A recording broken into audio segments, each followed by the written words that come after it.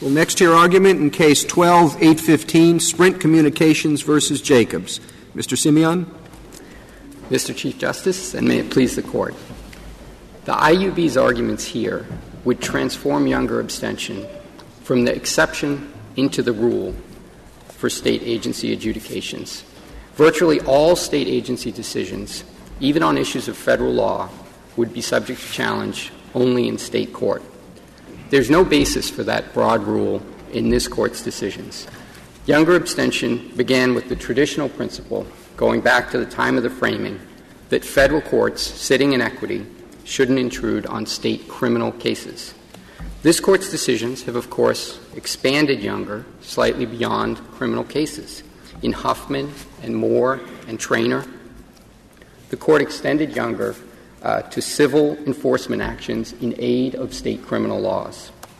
In Middlesex County and Dayton, the Court extended Younger to administrative disciplinary actions. But all of these cases are still coercive civil enforcement actions where the state's enforcement interests are similar to those in criminal cases. Counsel, one of the problems I have is I don't know how to define coercive. The line seems very hard to draw. There are plenty of examples in the brief where some courts have said this kind of proceeding is coercive and that kind's not. So, yes, Your Honor. Is it worthwhile using that distinction at all, or should we be thinking about going back to basic principles and doing something like the Second Circuit does, which is to say it's a sovereign interest rather than a personal interest? Your Honor, we've argued that there's no magic to the word coercive. Coercive is a sort of shorthand that the lower courts have used to mean coercive in the ways that this Court's Younger decisions are coercive. So I think the question of how far this Court has extended Younger is really the heart of this case, as opposed to sort of what is the meaning of the word coercive. And I think, as I was saying, the Court started with criminal cases, and it extended that principle somewhat in Huffman and Moore and Traynor. Those were when most of them involved state proceedings. Yes, but there's a specific kind of state enforcement action. In each of those cases, this Court held that the state enforcement action was in aid of criminal laws. So it's a small extension of the traditional principle that courts sitting in equity don't intrude on state criminal cases. But then we went further in Pennzoil and in New Orleans, or perhaps not. Yes, the Court went further in a couple of different directions, and I want to try to address them separately, if I may.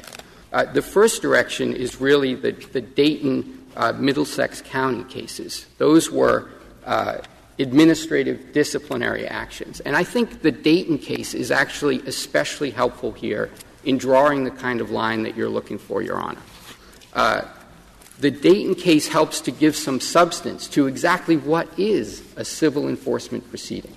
So in Dayton, the Ohio Civil Rights Commission conducted an investigation and found that the school there had engaged in discrimination on the basis of sex.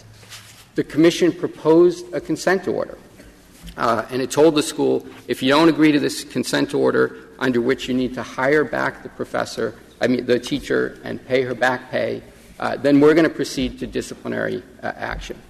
We're going to file an administrative complaint. The school ignored the consent order, refused to show up for a hearing that the commission had scheduled, and so in Dayton, the state filed an administrative complaint charging violations of the Ohio Civil Rights Act. And those violations that were charged were third-degree misdemeanors, subject to fines, subject to jail time, up to 60 days in jail. So we think that Dayton gives some substance to what is a civil enforcement action. It's the sort of proceeding where you have an investigation, you have factual findings, you have an administrative complaint, you have the possibility of civil penalties, and potentially, in that case, there was jail time as well. Mr. Simeoni, the background of this case I don't quite grasp. You originally said that you wanted to make sure there was no disconnection pending the FCC's resolution of the issue. That's exactly right, Your Honor. Has the FCC had a proceeding to resolve it? Yes, although the FCC is surprisingly adept at not resolving the issue in the proceedings that it holds to resolve the issue. So, in fact, the FCC had a proceeding pending before it at the time that this case was before the IUB, in which Sprint expected that the FCC would resolve this issue. What the FCC did was resolve the issue of what intercarrier compensation regime applies going forward, but it didn't address these calls that have already occurred. So this is a sort of strange a corner of telecommunications law now. Going forward, the FCC has applied a specific intercarrier compensation regime under federal law to this kind of call. But going backwards, the appropriate intercarrier compensation regime to apply under the 1996 Act, under the federal law, is still at issue. Well, why wouldn't, let's say there were no abstention. You have your case in federal court, and the federal judge says the FCC hasn't spoken. So I don't want to step out in front of the FCC on this question.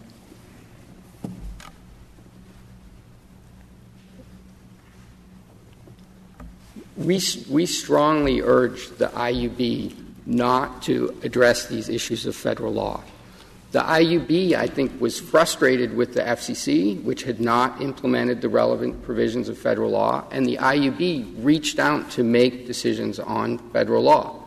And all we're saying in this case is that we think that we ought to be able to challenge those decisions that the IUB made as to what's an information service, what's a telecommunications. Well, you could. You could challenge it in the state court with this court eventually. But there's a proceeding going on in the state court, and there's a state review attached to that. And you're saying we can cut off this administrative process that ends in state review. We can cut it off and go to the federal court. To be clear, Your Honor, we actually aren't seeking to enjoin any proceeding in the state. We filed the action in state court because we were required to by Eighth Circuit law. The Eighth Circuit has a line of cases. But you explain that, but in your review petition from the state court to the state court, you brought up more than just the question of these charges. Yes, Your Honor. This is a situation quite comparable to the England case. In the England case, the federal court plaintiffs thought that they were required to go to state court with their federal law issues. And this court said that they didn't have to go to state court with their federal law issues. And since they did, they were still entitled to reserve their federal law issues for federal court. In our case, we actually were required by Eighth Circuit precedent to go to state court. The Eighth Circuit rule is that if you don't go to state court with your federal law issues, then younger abstention applies anyway, even though there's no state proceeding whatsoever. So in this case, we went to state court, but only because we had to under the Eighth Circuit's unusual law of younger abstention.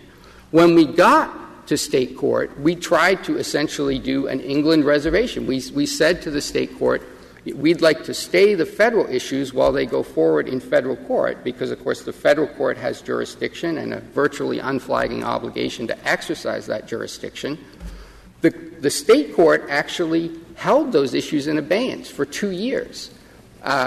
While the abstention issues were heard in federal court. When the federal abstention issues were decided by the Eighth Circuit, incorrectly, we think, the state court decided to go forward. But our argument here is that in a system of concurrent jurisdiction where we have the right to be in federal court to get review of our federal law issues, the fact that we were forced by Eighth Circuit law to go to state court too shouldn't preclude the federal court proceeding from going forward. What would have been the ruling, do you think, what would have been the correct ruling if you had filed your federal action while the issue was still pending before the Iowa board? In other words, before the state judicial review process kicked in. Would your analysis of the case be the same? Would we apply some different? It would not be the same, Your Honor, but we do think that we should. Because it would be because it would be Burford at that point, or what? I don't think it would be. I don't think it would be Burford, because the state doesn't argue that there's a complex regulatory regime here of the sort that's covered by Burford. What we think is that if this were still before the IUB, that would really take us back to our main argument here in this case. Our argument is that neither the state court proceeding nor the IUB proceeding was the kind of civil enforcement action to which this court has extended Younger. So even if we'd filed in federal court at the time the proceeding was still pending before the IUB, we think that Younger still shouldn't apply. But here there's an additional reason why it shouldn't apply. We waited for the IUB proceeding to conclude. And, by the way, we then paid the invoices that Windstream wanted us to pay. There's nothing further that we could be obliged to do here. We've already paid. But the additional reason why we think we should prevail here really goes to the issue that this court reserved in NOPSI. So in NOPSI, the court assumed without deciding that the agency proceeding and the state court review of the agency proceeding were a unitary proceeding. We think that those proceedings should only be treated as unitary in situations where the state interests at the two levels are similar. So in Burford, to go back to your question, Your Honor, in Burford, the state appellate court was participating in the regulatory process with the state agency. And, of course, this court treated that as a unitary proceeding. In this case, the state court proceeding, as the IUB discusses on pages 33 and 34 of its brief, has nothing to do with a partnership with the agency. The relevant partnership here, the relevant place to review the federal law issues, is federal court. The state's only interest in the state court proceeding here is a state interest in state court review as opposed to federal court review of federal law issues. That's not the same kind of interest that it had at the regulatory proceeding level. So our view here is that issue in NOPSI of, is the state interest for purposes of Younger the interest at the agency level, or is there a separate interest when it comes to state judicial review of state agency action and federal judicial review of state agency action? We think that should be resolved in our favor. So that's it. Yes.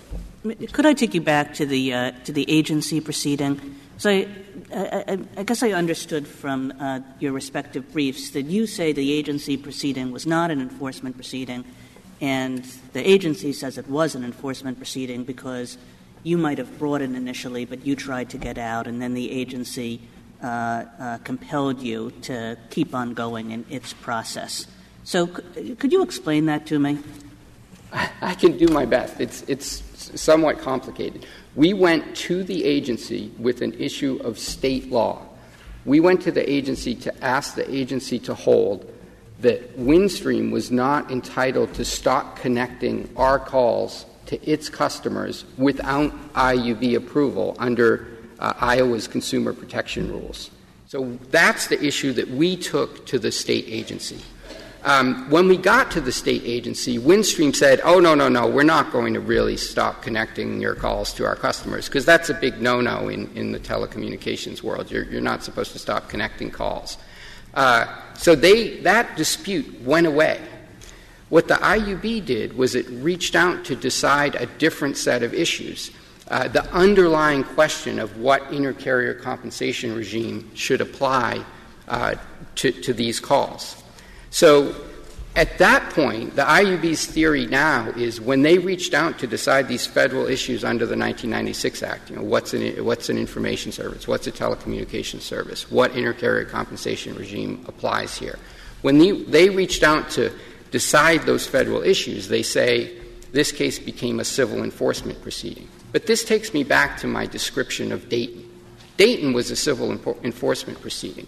There was an investigation there. There was a finding of violations of the Ohio Civil Rights Statute.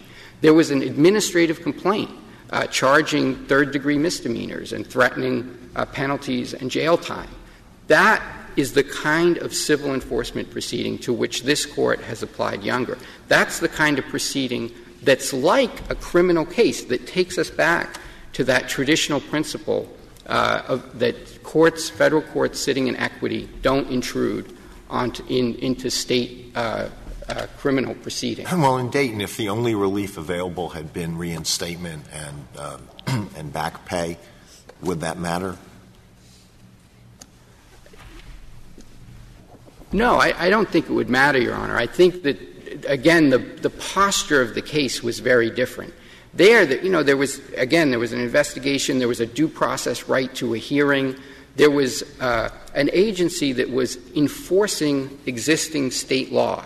Here, the agency was essentially implementing federal law. The FCC hadn't implemented these provisions. Everyone in the industry was frustrated. We were frustrated. We'd taken these issues to the FCC. Please decide what intercarrier compensation regime applies here. The FCC hadn't done it. And so the IUB, quite understandably, reached out to decide those issues. But in announcing the kind of intercarrier compensation regime that ought to apply to these calls, the IUB wasn't conducting an enforcement proceeding against Sprint. An interesting point here, I think, is that the IUB's position makes for something very strange under Ex parte Young.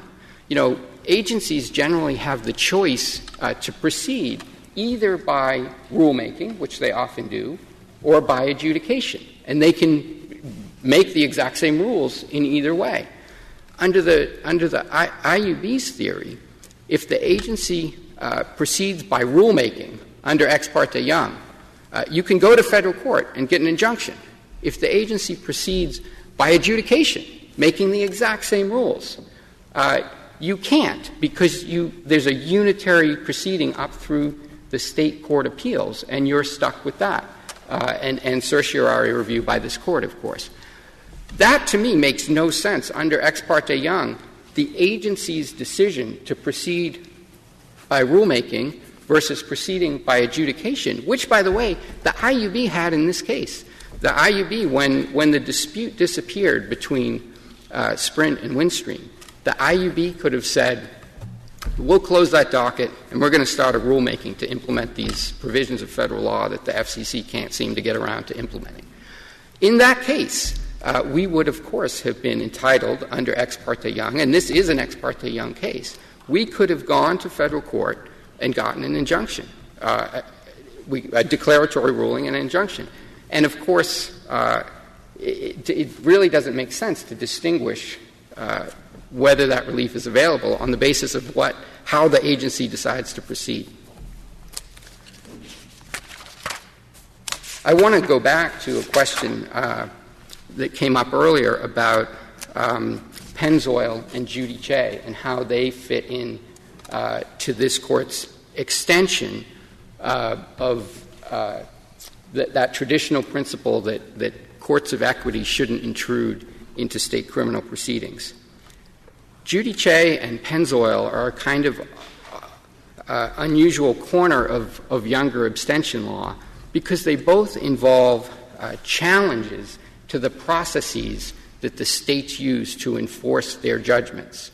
So in Judy Che, the federal plaintiff was challenging under the Due Process Clause New York's contempt procedures, sort of how they went about holding folks in contempt. In Pennzoil, Texaco was challenging the bond requirements to appeal in Texas. But they were both federal court cases bringing challenges to aspects of the way that the states enforce their judgments. In this case, Sprint has no quarrel at all with any aspect of Iowa law. We followed Iowa law to a T and filed the state court appeal that the Eighth Circuit required us to file. Well, those cases are different, but why is there a greater federalism concern in those cases than in this case, where the IUB has a legitimate interest in how much citizens of Iowa pay for a telephone service? Well, I think this really goes back, Your Honor, to the traditional principle that I started with. The basic idea of Younger is that federal courts sitting in equity don't intrude into state criminal proceedings. That's a very important traditional rule, because that's where the state police power is really at its zenith, enforcing state criminal law. We think that the Pennzoil and Judy Che cases are very similar. The idea that a state can't enforce a judgment once its courts have gone through the process of coming to judgment would be very unsettling. That's the kind of state police power at its absolute zenith. Now, all the things that state regulatory agencies do are important, but not every rule of a state agency is at that same level of importance as a state criminal proceeding. But then if the question is whether something is tied to something that can be regarded as criminal or quasi-criminal, what about Middlesex County? That's not criminal. Well, Middlesex County is not criminal, certainly. I call it an administrative disciplinary proceeding. And I think that the state's interest in that kind of disciplinary proceeding is, in fact, very similar to its interest in a criminal case.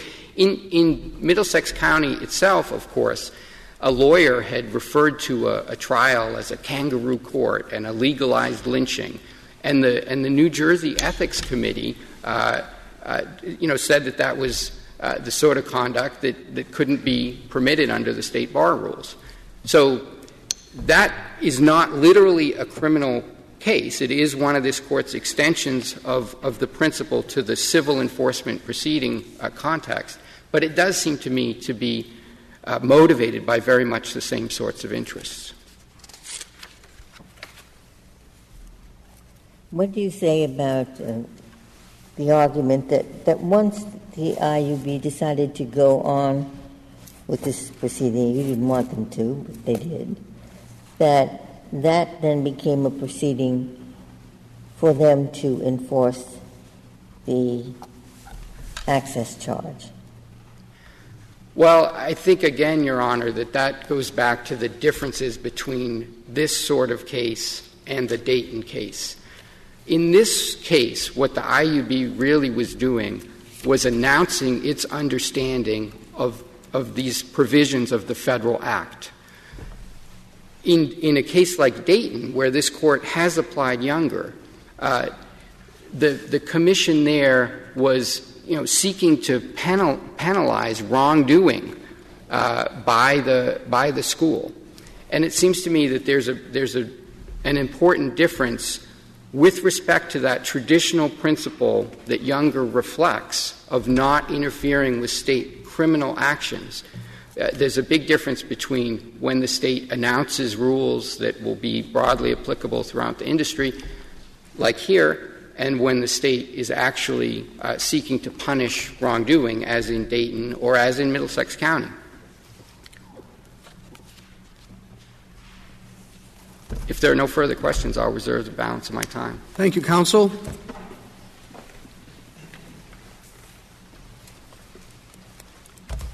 Mr. Lynch. Mr. Chief Justice, and may it please the Court. Under Sprint's proposed test, after Sprint chose to invoke the jurisdiction of the Iowa Utilities Board, Windstream could have gone to federal court at any time to enjoin the board proceedings, because under Sprint's test, the board proceedings were remedial, and the Younger abstention was not applicable to those proceedings. That's true despite the fact that at that time, when the petition was filed, the board was faced with a compelling state interest, that is, an immediate and direct threat to public health and welfare. If Windstream had been able to go to the federal court and interrupt the state proceedings at that moment, that very act would unavoidably cast aspersions on the state's ability to resolve the federal issues here in the context of that important state interest. And that is precisely one of the evils that younger abstention is directed to. So, but I mean, is there a different category? Some of the normal regulatory interests are important and other regulatory interests are not.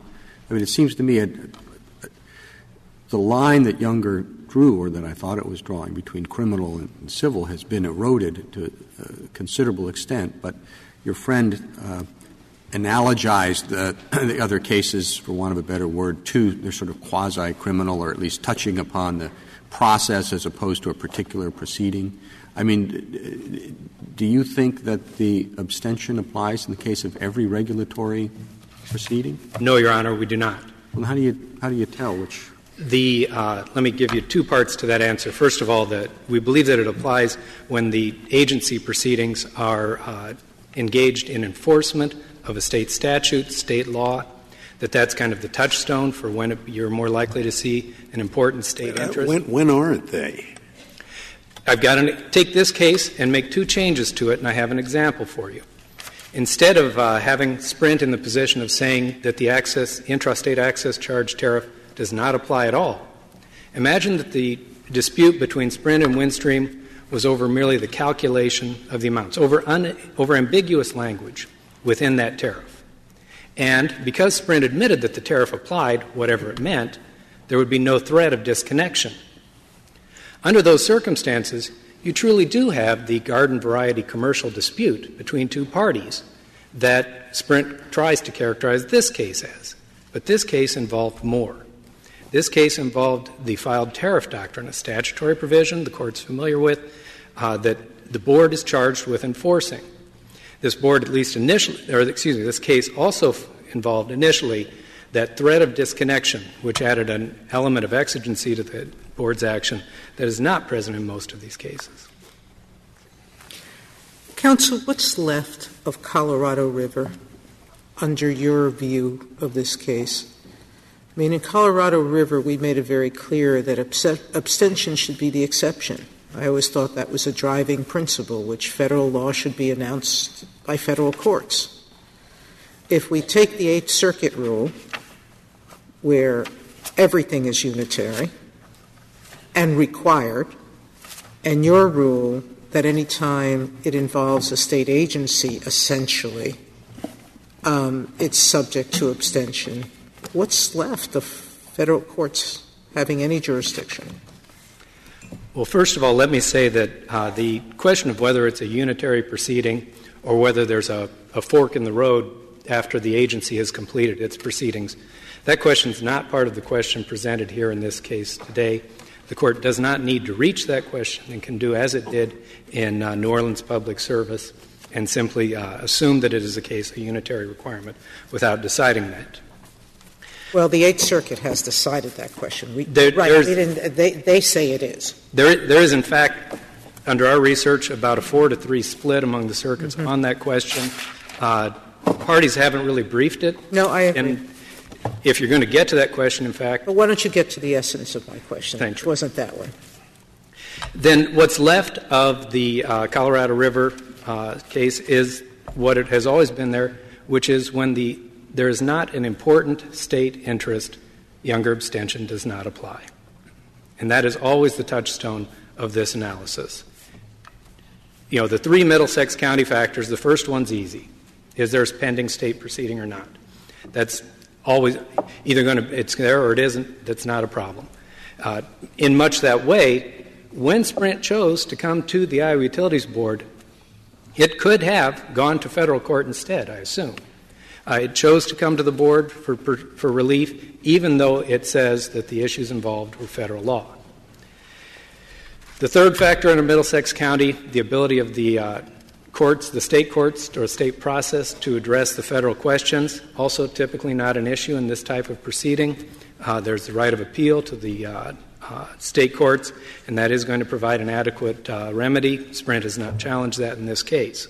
Counsel, especially in cases that involve jurisdictional issues, it seems an awful waste of counsel's time and client's money to be litigating about which court you ought to be in, and it seems to me to avoid that, the lines ought to be clear.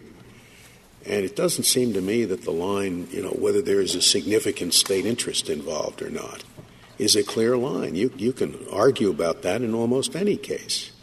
So I'm disinclined to use that kind of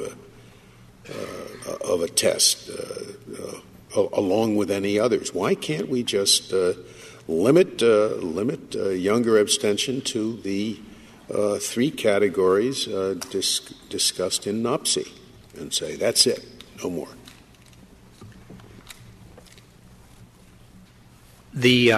Because it would, if you were to take that approach, it would result in a denial of abstention in cases like this one that present exactly the evils, the concerns that were presented in Younger in terms of disrespect for the state's ability to resolve federal questions, the concerns of federalism, the concerns of avoiding duplicative cases in the courts. Any purely civil case that raises that kind of an issue can arguably be subject to Younger abstention. Is that right? It would be up to the judges to decide whether there is an important state interest there or not. Are you saying, then, that in every state agency adjudication attended by state court review, Younger would apply? No, Your Honor, I'm not. Can you then — we have only the two cases. We have Middlesex and Dayton. And you say this case belongs in that Younger category. What state court adjudications, state agency adjudications attended by state court review would fall outside Younger on your rationale of what Younger covers? A state agency adjudication that did not involve the state agency attempting to enforce a state statute or state law. And that's, as I tried to describe in my earlier example, if that would be the case here, if the dispute between Sprint and Windstream had been something other than does the — What was the state law here? They were interpreting federal law. The state law here was Iowa Code Section 476.5, the filed tariff doctrine, which requires that, in this case, that Windstream charge Sprint for providing intrastate access services. That mimicked the federal law. On the state side. It's our version of that federal law, yes. But you don't derive any power independent of that federal law. Oh, no, I'm sorry. I misunderstood. This is an independent state statute. It is not — it is analogous to the federal interstate filed tariff doctrine, but it is not dependent upon it at all. It's existed for I don't know how many years. By the way, there are other abstention doctrines that can take care of state interest, aren't there? There's Buford, and there are many others. In appropriate cases, yes. So I don't know why Younger, as you're in following up on Justice Scalia's question, why Younger has to be the only vehicle.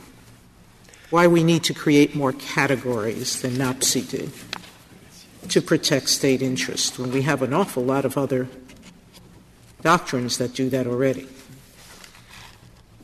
I don't know that we're asking you to create a new category or a new extension.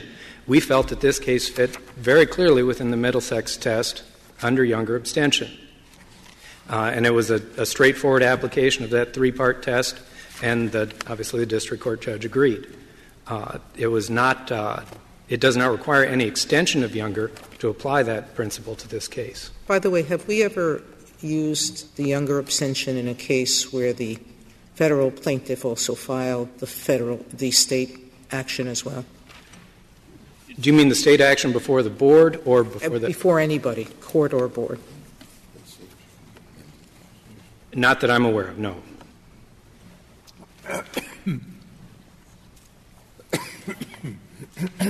But that brings me to my second point, which is that if the Court were to decide to apply the coercive remedial distinction as a test in this case, the results before the Eighth Circuit should still be affirmed because the board proceedings were in fact coercive.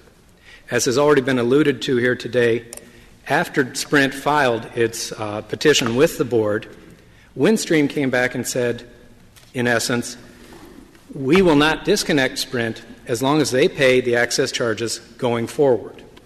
They can hold the money going back. We won't disconnect them as long as they pay going forward.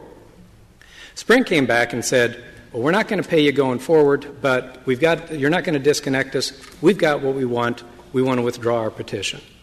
And at that point, the board said, that's fine. You can take your petition, but don't go anywhere. Stay here. We're going to get to the bottom of this because if we let you go, it's going to recur. This case I'm sorry, it's going to what? Reoccur. Oh. The case will inevitably be before the board again, perhaps next time with Windstream filing instead of Sprint, or Sprint saying they're threatening us with disconnection again.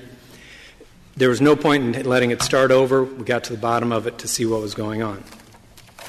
The lower courts have identified this goes to your earlier question, Justice Sotomayor, about how to define coercive proceedings. And the lower courts have identified a number of factors that they have considered in this, including who initiated the proceeding. Was participation in the proceeding mandatory? Does the federal plaintiff contend that the state proceeding is unlawful? Or does the federal plaintiff instead seek a remedy from some other state-initiated, inflicted wrong? Is the federal plaintiff alleged to have committed a bad act? And finally, whether the proceeding involved the state's enforcements of its laws. Well, it's sort of like the important state interests. I assume the state's not doing anything unless they think it's important. And any type of administrative proceeding, remedial or otherwise, has to have some bite to it. There has to be something that's going to happen to you if you don't do what they tell you to do. So in that sense, I mean, almost every administrative proceeding is coercive. If it can be backed up, as this one could, when the board issued its order and directed Sprint to make payment to Windstream, had Sprint failed to do that, Sprint could have been subject to civil penalties assessed by the board. So to the extent that the agency proceedings are backed up with that kind of enforcement. Well, my point is it doesn't seem like much of a limiting test.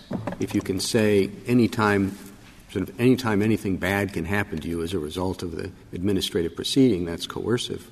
It doesn't seem like a serious constraint on the application of Younger. And what that may go to, Your Honor, is the fact that the coercive remedial distinction is not any easier to apply than the important state interest. Well, could you give me an example of state administrative proceedings that would not fall within your understanding of the scope of Younger? With respect to my own agency, for instance, there's all the obvious examples, the legislative action, the cases where there's no state agency or no state proceeding pending. But in terms of an quasi-judicial agency action that would not be entitled to Younger abstention, I've given the earlier example if the parties were in what's called truly in a garden variety commercial dispute between two parties, and the agency is simply resolving that dispute between the two parties. The state's interest is substantially diminished in that proceeding. And why is that? Presumably the state is resolving that dispute pursuant to some state law, state regulation, state policy. I don't know why the state interest is unimportant simply because it's the resolution of a private dispute. Let me be clear. I don't say the state interest is unimportant. It is simply diminished. And at some point, it would be diminished to the point where Younger abstention would not be appropriate. Does it matter if it's just purely federal law? I mean, think of a civil case involving a state on one side and private parties on another in a state court, which has jurisdiction over federal laws. The state claims that the defendant has violated civilly a federal statute. There's an action also in federal court. In your view, does the federal court have to abstain? if the federal plaintiff brought the federal action in order to enjoin the state court proceeding. No, there's no action for an injunction. What they want is the judge to decide the case. The private party wants the federal judge to decide his case. That's all. It's a matter of interpreting federal law. Now, in your opinion, does Younger, not some other doctrine, does Younger require abstention? Yes. Yes. Okay. So, on your view, we can never have a case proceed in federal court, even on a purely federal issue, if in fact there is involving this a state civil case on the same question. Involving the same parties. Yeah. Yeah. Well, I can't think of doesn't it often happen that there are such cases? I would think that wouldn't be too difficult. I mean, either there never is one and you tend to be right, or there are a whole lot of them and you tend to be wrong. I've just never heard it put in that extreme way, and maybe you're right. I don't know.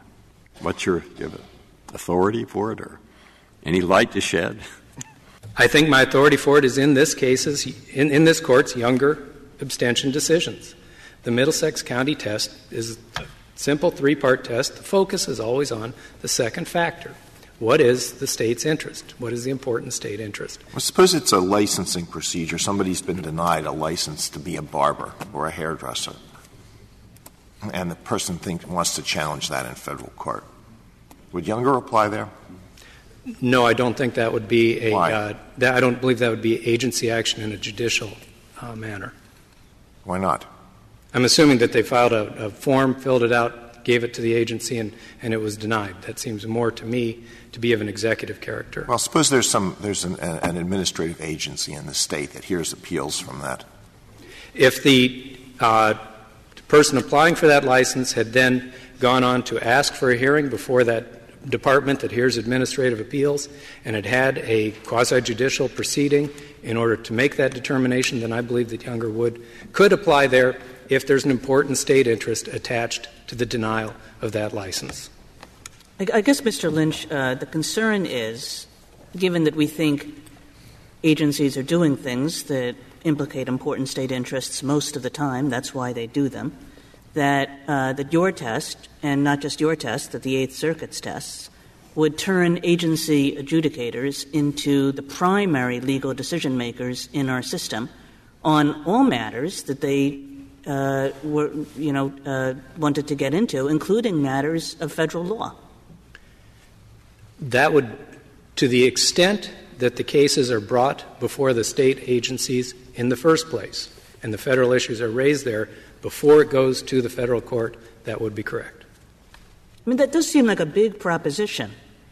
No? I mean, do you think that Younger says that, or that Middlesex says that, or that we've ever said that? I think that Middlesex, combined with Huffman, providing for the state a unitary proceeding, does in fact provide for that result. Leads logic. Did Younger say before? I'm sorry? Does Younger say before? No. You just said before. Middlesex. So in your view, it doesn't matter which is brought first, I guess. No, Middlesex County requires that there be a pending state proceeding.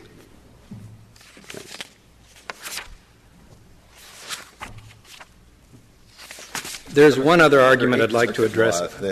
Is it correct that under Eighth Circuit law, the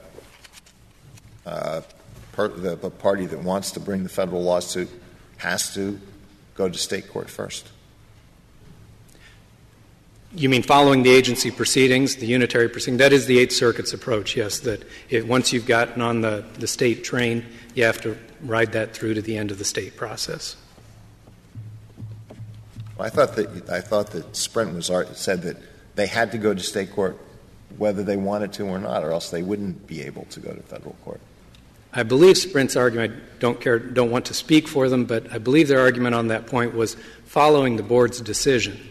They feel that the Eighth Circuit law required them to file petitions in both federal court and to invoke the judicial review process in state district court. If Younger only applies to state proceedings that are brought first, then I guess we could have a criminal defendant who's not yet one bring an action in federal court to say that the law is unconstitutional or something, or violates a federal law, and then the state prosecutes him criminally, and the federal court couldn't. And the federal court could enjoin the criminal proceeding. That would be very much like the case in this Court's decision in Steffel against. So we've said you can enjoin a criminal decision, a criminal proceeding in a state court, as long as the criminal proceeding wasn't brought first. Is that what this Court has said?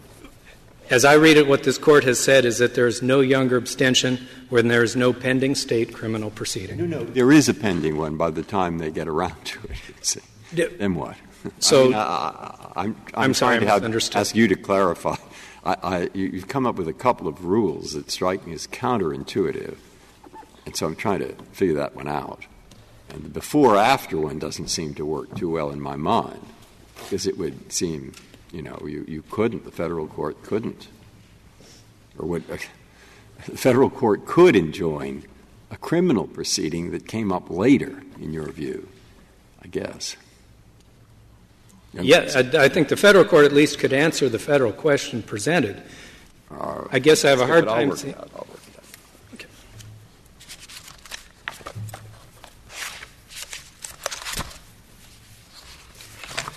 The last thing I wanted to address is there's a lot of discussion, particularly in some of the amicus briefs, to the effect that the board was acting under federally delegated authority here, as some kind of deputized federal agent. That is not the case at all here. The board was acting under state law authority. Sprint relies, for instance, on the AT&T versus Iowa Utilities Board case for the proposition that the 1996 Telecommunications Act asserted federal authority to regulate local telecommunications matters. That's true insofar as it goes, but that case is limited to matters addressed by the 96 Act, which was addressed to creating competition within the local exchange marketplace. What we're talking about in this case is access services by which a long-distance carrier, such as Sprint, delivers a long-distance call to the local exchange carrier, such as Windstream, for completion to Windstream's customers. That service remains practically a monopoly service. Sprint has no way to get those calls to Windstream's customers other than by connecting it to Windstream and compensating Windstream for carrying those calls to the end. Because of that, the Federal Telecommunications Act of 96, in Section 251G, expressly reserved the tariffed access charge regime and did not affect the state's jurisdiction over intrastate access charges. Sprint acknowledges that in its reply brief at pages 22 and 23, but claims that the situation is unclear as to what applied between 1996 and 2011. But the fact remains that Sprint paid those intrastate access charges without protest from 1996 to 2009 when it made the unilateral decision to change the process and start withholding those payments. Well, then why wouldn't you say that Sprint was not the initiator of this state process? Because Sprint withdrew its complaint, right? I'm sorry, I missed a few words there. Sprint withdrew its complaint. Sprint was allowed to withdraw its complaint. So at that point, it becomes the board's proceeding. It becomes a proceeding initiated by the board and not by Sprint. That is correct. Thus, even under the first-to-file test, we believe that this case was coercive at the time it was before the board, to the extent that the coercive remedial distinction matters. Those are the points I had to cover. If there are no further questions, thank you. Thank you, counsel. Mr. Simeon, you have 6 minutes remaining. Well, I hope to be very brief, but there was a lot of discussion about the problem with the IUB's approach lacking sort of meaningful limits. And I just want to say a couple words about the Middlesex County test, because I don't think that lack of meaningful limits necessarily follows from the Middlesex County test, although I do think some clarification of the test would be helpful. Under Middlesex County, of course, Younger requires an ongoing state judicial proceeding, and it requires an important state interest.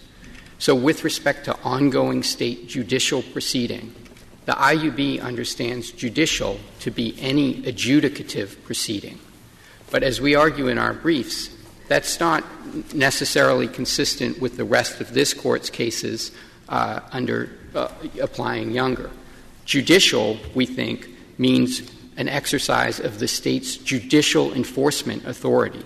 So limiting that prong of Middlesex County to an exercise of the state's judicial enforcement authority would help to draw this line. A similar point is with respect to the state interest prong of Middlesex County. We argue, of course, that the relevant state interest is the state's interest in the ongoing state proceeding. Here, the ongoing state proceeding was judicial review of the agency proceeding. So by limiting the proceeding that you're looking at to the ongoing state judicial proceeding required by the first prong of Middlesex County, then you're really just looking at the state's interest in state judicial review of federal law questions as opposed to federal court judicial review of federal law questions. And again, that seems to me to help to draw a line. Unless there are further questions, that was all I had. Thank you, counsel. Counsel, the case is submitted.